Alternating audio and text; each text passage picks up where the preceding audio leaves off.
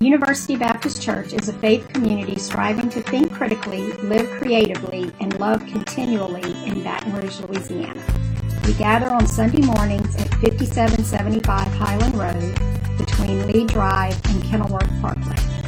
Visit ubc-br.org or at ubcbr on Facebook for more information. We'll take a look at the Gospel of Luke, chapter 1, verse 26. As we inch closer and closer to Christmas, we are recognizing just how much we need this season in a very challenging year. We're in our series, Noel, Hope to All Who Experienced 2020.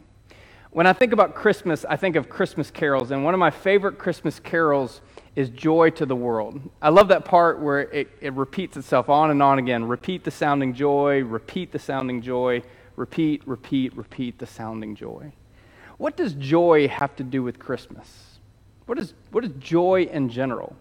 And the first thought that comes to mind is that just people that are overly happy all the time. That sounds exhausting to me. If you're not naturally a happy person, there's always that one person, that one friend you have in your life that you really love to death, but you just want to say, can you take a sip of just calm down the bubbliness for just a few moments? I don't have the energy for all that. As one author put it, a pessimist gets nothing but a pleasant surprise, an optimist nothing but unpleasant. And yet the Bible talks a lot about joy.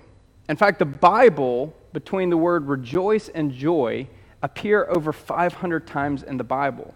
Now, when you compare that 500 to the 136 times it talks about believing, the 221 times it talks about love, the 121 times it talks about sin, and the 118 times it talks about grace, the Bible talks about joy a lot. One of the most curious declarations of joy comes from Psalm 104, stating that wine brings joy to the human heart. Oil makes the face shine, and bread strengthens the heart. So there's that. In fact, a majority of the time the word rejoice appears in the Old Testament. We read it in the narratives of the Hebrew people when they were enslaved, seeking freedom, struggling to worship the right God and establish a kingdom, the bombardment and dominance of the Babylonians, the Assyrians, the Persians, the Romans, along with exile, the destruction of the temple in Jerusalem, not exactly the circumstances to rejoice in the Lord and to find joy, is it? The word Paul uses for joy is found in places like the fruits of the Spirit. In Galatians chapter 5, it's the word chara, which means gladness or recognize grace. That's a curious phrase, isn't it? So why is joy associated with Advent? Well, for this, we look at Luke chapter 1, verse 26. In the 6th month of Elizabeth's pregnancy, God sent the angel Gabriel to Nazareth, the town of Galilee, to a virgin pledged to be married to a man named Joseph, a descendant of David. The virgin's name was Mary. The angel went to her and said, "Greetings to you who are highly favored. The Lord is with you." Mary was greatly troubled by his words and wondered what kind of greeting this might be. The 6th month is referring to another miracle pregnancy in the New Testament, that of Elizabeth giving birth to a boy who will be named John. You see, her husband, Zechariah and Elizabeth, they were very old, and yet they desired to have a child. And God heard their prayers, and not only did God give them a child, but this child would grow up to be the one who would preach to prepare the way for the Messiah's coming. So Elizabeth, in her 6th month of pregnancy, again, Luke tells us that the angel Gabriel, who went and visited her, is now coming with a similar message to someone else. And Gabriel is sent to the town of Nazareth. If you were a first century Israelite reading this passage, you would have probably snickered or laughed out loud. Nazareth was a no-name hick town in the backcountry of Galilee. Nazareth was nothing. It's not even mentioned in the entire Old Testament. Even among the various passages we have, you don't find the name Nazareth.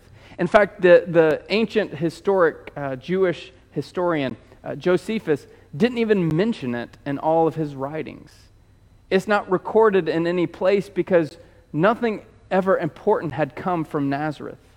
Early on in Jesus' ministry, when a man finds out that Jesus is from Nazareth, the man remarks, "Can anything good come from Nazareth?"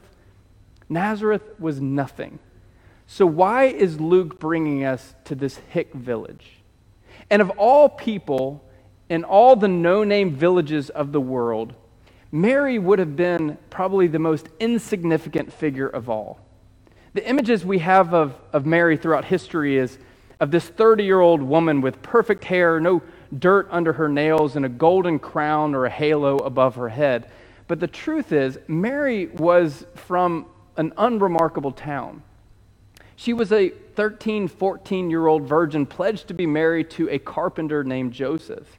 Don't think glitz and glamour. Think peasant girl, peasant dressed, pulling water from a well, out collecting firewood for her parents' home. Think of her being illiterate and not having any perspective of any great heights in her life. Think of a girl who has dirty feet because she walked around the dirt roads with sandals on. She wasn't this polished figure, but she was hunched over at work. So she was pledged to be married to Joseph. And in this day and age, you were married off at 12, 13, 14, 15, 16 years old. Can you imagine that? Joseph was a poor carpenter. He lived in Nazareth in a simple town, and yet he comes from this kingly line of David. The marriage would have been drawn up in a deed in exchange for money for the groom. This was done deal for months to come. It was a very simple and bewildering question. How in the world did Mary find favor with God? How did a poor teenage girl from an insignificant town in the back country of Galilee, pledged to be married to a poor carpenter, find favor in the eyes of God? It seems so strange when you think about it. She was uneducated.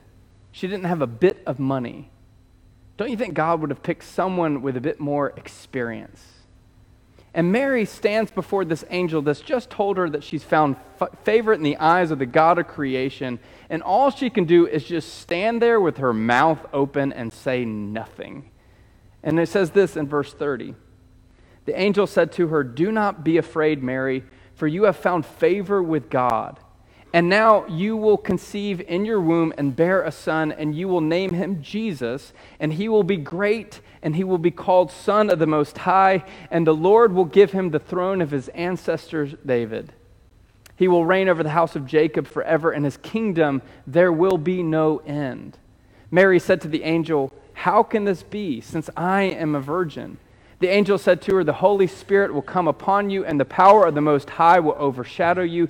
Therefore, the child to be born will be holy. He will be called the Son of God. And now your relative Elizabeth, in her old age, has also conceived a son, and this is the 6th month of her who has said to be barren. For nothing will be impossible with God." I find it so hilarious that twice Gabriel, the angel, has encountered someone, and twice he's had to remind the people not to be afraid. I mean, wouldn't you? This guy appears out of nothing. This radiant being is standing right in front of you. How else would someone respond? And the angel proceeds to bring Mary the typical news and the headlines of things going on in the world and the latest fashion trends that are going on in Jerusalem. No, the dude drops the B-bomb, the baby bomb on her. "And even though you're a virgin, Mary, you're going to have a son," the angel told her. Mary's response should have been, "Excuse me, come again, say that again, but this time say it really slow." He tells her that she's going to give birth to a boy, and she is supposed to name him Jesus. This is the Greek version of the Hebrew name Joshua, which means God saves. His name literally will mean why he was born. And the angel said that he will be the Son of the Most High, meaning he'll be the Son of God. It's so easy for us to look back at this story with 2,000 years of distance to see just how privileged and honored Mary should have been in this moment. But in the reality is that Mary had every reason to be scared. Let's point out the unfavorable circumstances of this moment. First, some guy wearing white lightning robes is standing in her bedroom. Sounds like the beginning either of a hidden camera prank or a horror movie. Second, the really white guy tells her that she's pregnant, even though she's never been with a man. And that's not going to go over well with her highly patriarchal Near East context, in which women could be stoned to death for adultery, stoned to death for doing anything out of wedlock, or even being stoned to death for being taken advantage of against her will by another person. Third, do you know what people, we even do this to this day, if someone started walking around and saying that I'm carrying the Son of God, that person would immediately be institutionalized. Imagine all of this coming into Mary's ears as she hears these unpleasant circumstances that she's being interrupted with. And how do you think she should respond? How many of us are truly or surprised that Mary's response is now, "Are you crazy? How do you think I'm going to explain this to everyone? A, that I'm pregnant. B, that it's the Son of God. Do you think everyone's just going to say to me, 'Congratulations, Mary, the Son of God, you go, girl'?" But Mary's response is quite bewildering because she just simply says, "How will this be? I'm a virgin. I ain't been with a man." It's almost like she's walking the angel through the birds and the bees conversation. You've got to love this one-liner from the angel, "For nothing is impossible with God." Do you want to believe that you are pregnant with the Son of God? A barren old woman can bear a child in her old age. A virgin can conceive Mary. God can enter into human history as a child. Look at what happens in verse 38. Then Mary said, "Here I am, the servant of the Lord. Let it be with me according to your word." Then the angel departed from her. The gospel writer goes on to write a prayerful song for Mary in verse 46. And Mary said, "My soul glorifies the Lord, and my spirit rejoices in my Savior, for he has been mindful of the humble state of his servant. From now on, all generations will call me blessed, for the Mighty One has done great things for me. Holy is his name. His mercy extends to those who fear him. From generation to generation, he has performed mighty deeds with his arm. He has scattered those who are proud in their inmost thoughts. He has brought down rulers from their thrones, but has lifted up the humble. He has filled the hungry with good things, but sent the rich away empty. He has helped his servant Israel, remembering to be merciful to Abraham and his descendants forever, just as he promised our ancestors." I don't get it. How can Mary rejoice in these circumstances? Sure, the whole giving birth to the Son of God thing is huge. It's a huge honor. However, letting your parents and your town know the news sounds like a bit of an episode from One Who Flew Over the Cuckoo's Nest. She could be abandoned by her family for this. Her fiance can have their marriage agreement annulled.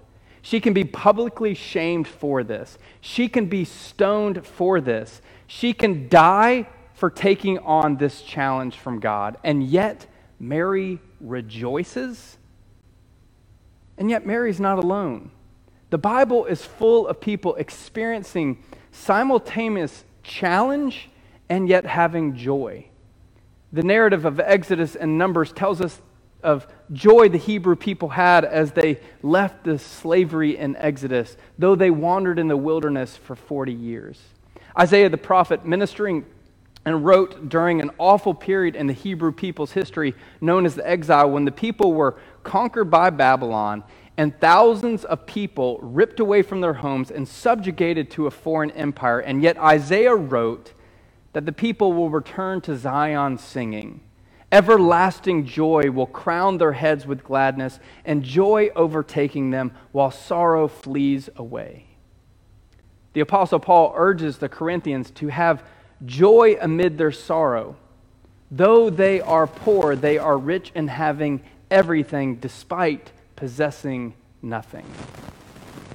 Have you ever heard the phrase, "You've won the lottery," or "you hit the jackpot"? Of course, it would be really nice to hit the Mega Ball jackpot, especially back in June or July when it was about $22 million. I can't imagine winning that much money. That's always a fun question to consider. What would you do with the money? Well, after writing a personal check to my favorite pastor and then giving 10% to the church, I'd probably buy a sailboat and venture the seas with my family. Did you know that a study found that lottery winners end up worse in the long term? The research found that winners find it more difficult to be happy. The psychology term for this is called hedonistic adaptation. It means that while we might elevate financially or socially or educationally, in tandem, our expectations and desires also rise.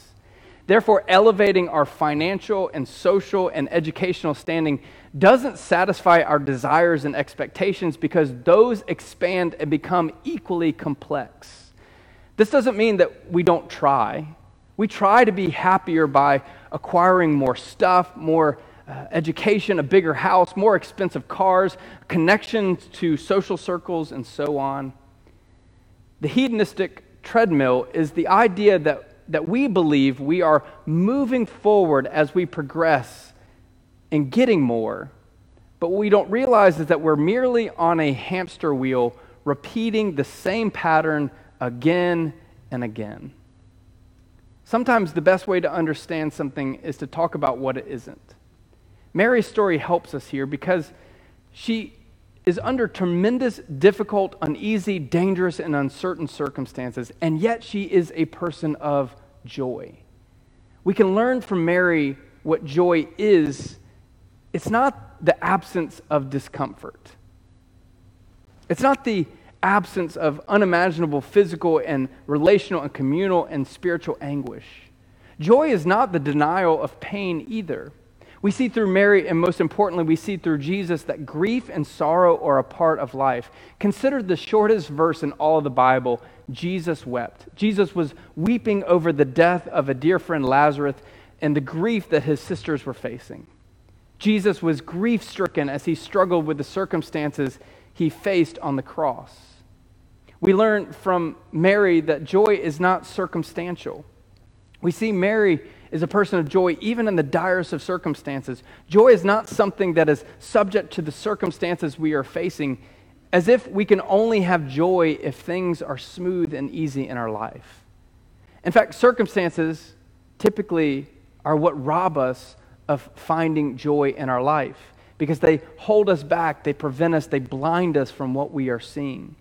Complaining and comparing and control are just the beginning of circumstances that we often create that steal joy from our lives. But here is the good news. There's always going to be someone smarter, better looking, richer, more successful, and better liked than any of us. Except Ken Tipton. When you literally think about Ken Tipton, there can't be anyone wiser or more gracious or more good looking. No one. He's at the pinnacle. There are circumstances that we can create in our mind and our heart that hold us back from joy. These are just the things that joy isn't. So what is joy then? One of the given Christmas stocking staples in our family is chocolate. Is there ever really enough chocolate in the world? And according to one study, no, there is never enough chocolate in the world. A 2-week study carried out on chocolate consumption with 2 groups over a 2-week period. Group A were allowed to binge on unlimited amounts of chocolate. And after a 2-week period, both groups were then given chocolate.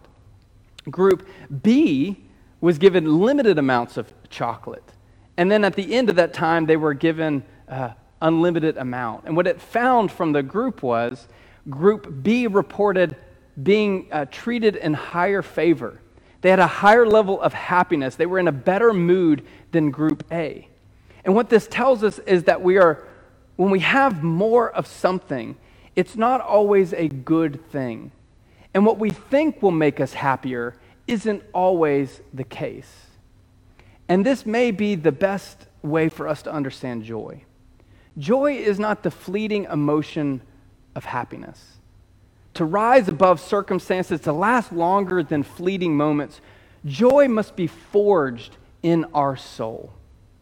Beyond the facade of stuff and social standings and education and experience, We are spiritual beings. God created within each of us a soul that connects us to something deeper, our Creator, God's creation, and each person around us. And it's in our soul that God shapes and forms something stronger than circumstances or emotional disguise that we can put on. It goes deeper than a fleeting emotion or a flare of a moment. And since joy is forged in our soul, it's directly correlated with a conscious awareness. Mary was able to see through the challenging nature of her circumstances with a greater awareness of all this meant, not only for herself and for Joseph, but also the entire world. Joy is a conscious awareness of God, God's presence in our lives, God's unseen work around us, and God's leadership before us. Let me repeat that. Joy is a conscious awareness of God, God's presence in our lives, God's unseen work around us, and God's leadership before us.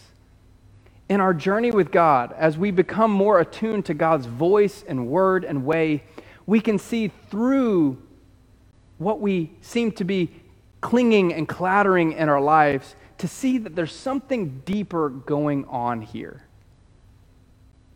This is why James can write, "Consider it pure joy, my brothers and sisters, whenever you face trials of many kind." Or Peter can write, "In all this you greatly rejoice, though for now, for a little while, you may have suffered grief in all kinds of trials." We see this from the example of Jesus, that we can find joy in the most dire of circumstances.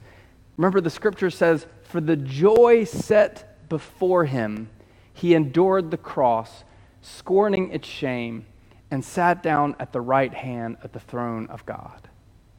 Joy is purposefulness in uncertain, uneasy, and unfavorable times, because it is a deeper conscious awareness. As one person put it, "I don't think of all the misery, but all the beauty that still remains." That one person was a teenage girl who wrote in her diary as she hid away from the Nazis who were hunting her people. Her name was Anne Frank. My wife is a genius. That's it. That's all I had to say. I just wanted to get that out there. But she started a few years ago something called the Good Times Jar. And we keep this jar on our kitchen counter in which we write down the good things that happen in our lives in a given year. So throughout the year, if something good happens, we write it down. Then at the end of the year, on New Year's Eve, we take out all the good things out of the jar and we read them together. Psychologists have actually found that the act of writing down or recognizing 3 things you are thankful for each day elevates our view of life and the world. In fact, a study found that the level of joy within you goes up drastically when we can name our blessings each day. And what's even more interesting is the study found that if we express our gratitude and blessings to those connected to our joy, then our joy goes even more up drastically. And maybe that's the last thing we need to understand about joy, that true joy is shared with others.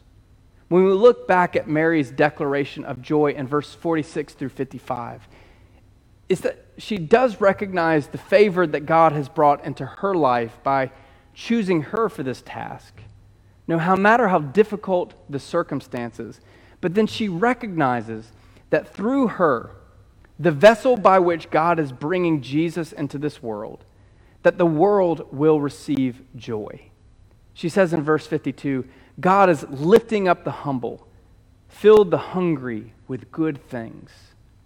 True joy radiates out of our soul into the lives of those around us. And if we are like Jesus, then into the lives of those that we should serve.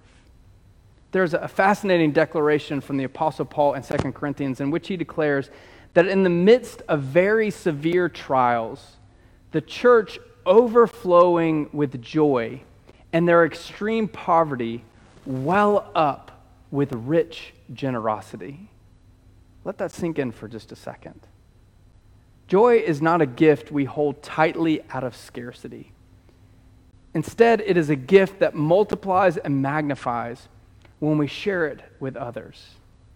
And that's what makes joy even more inexplicable in the most unpleasant of circumstances. So may we truly have joy in our soul. Maybe the only proper thing to do is to repeat the sounding joy. Repeat the sounding joy. Repeat the sounding joy. As we continue our journey in Advent this morning, as we lit the hope candle last week, this morning we light the candle of joy.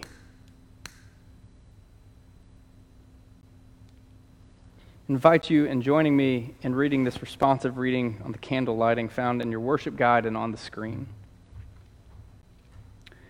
On this second Sunday of Advent, we continue our journey together towards Christmas. We light the candle of joy to give us light for the way.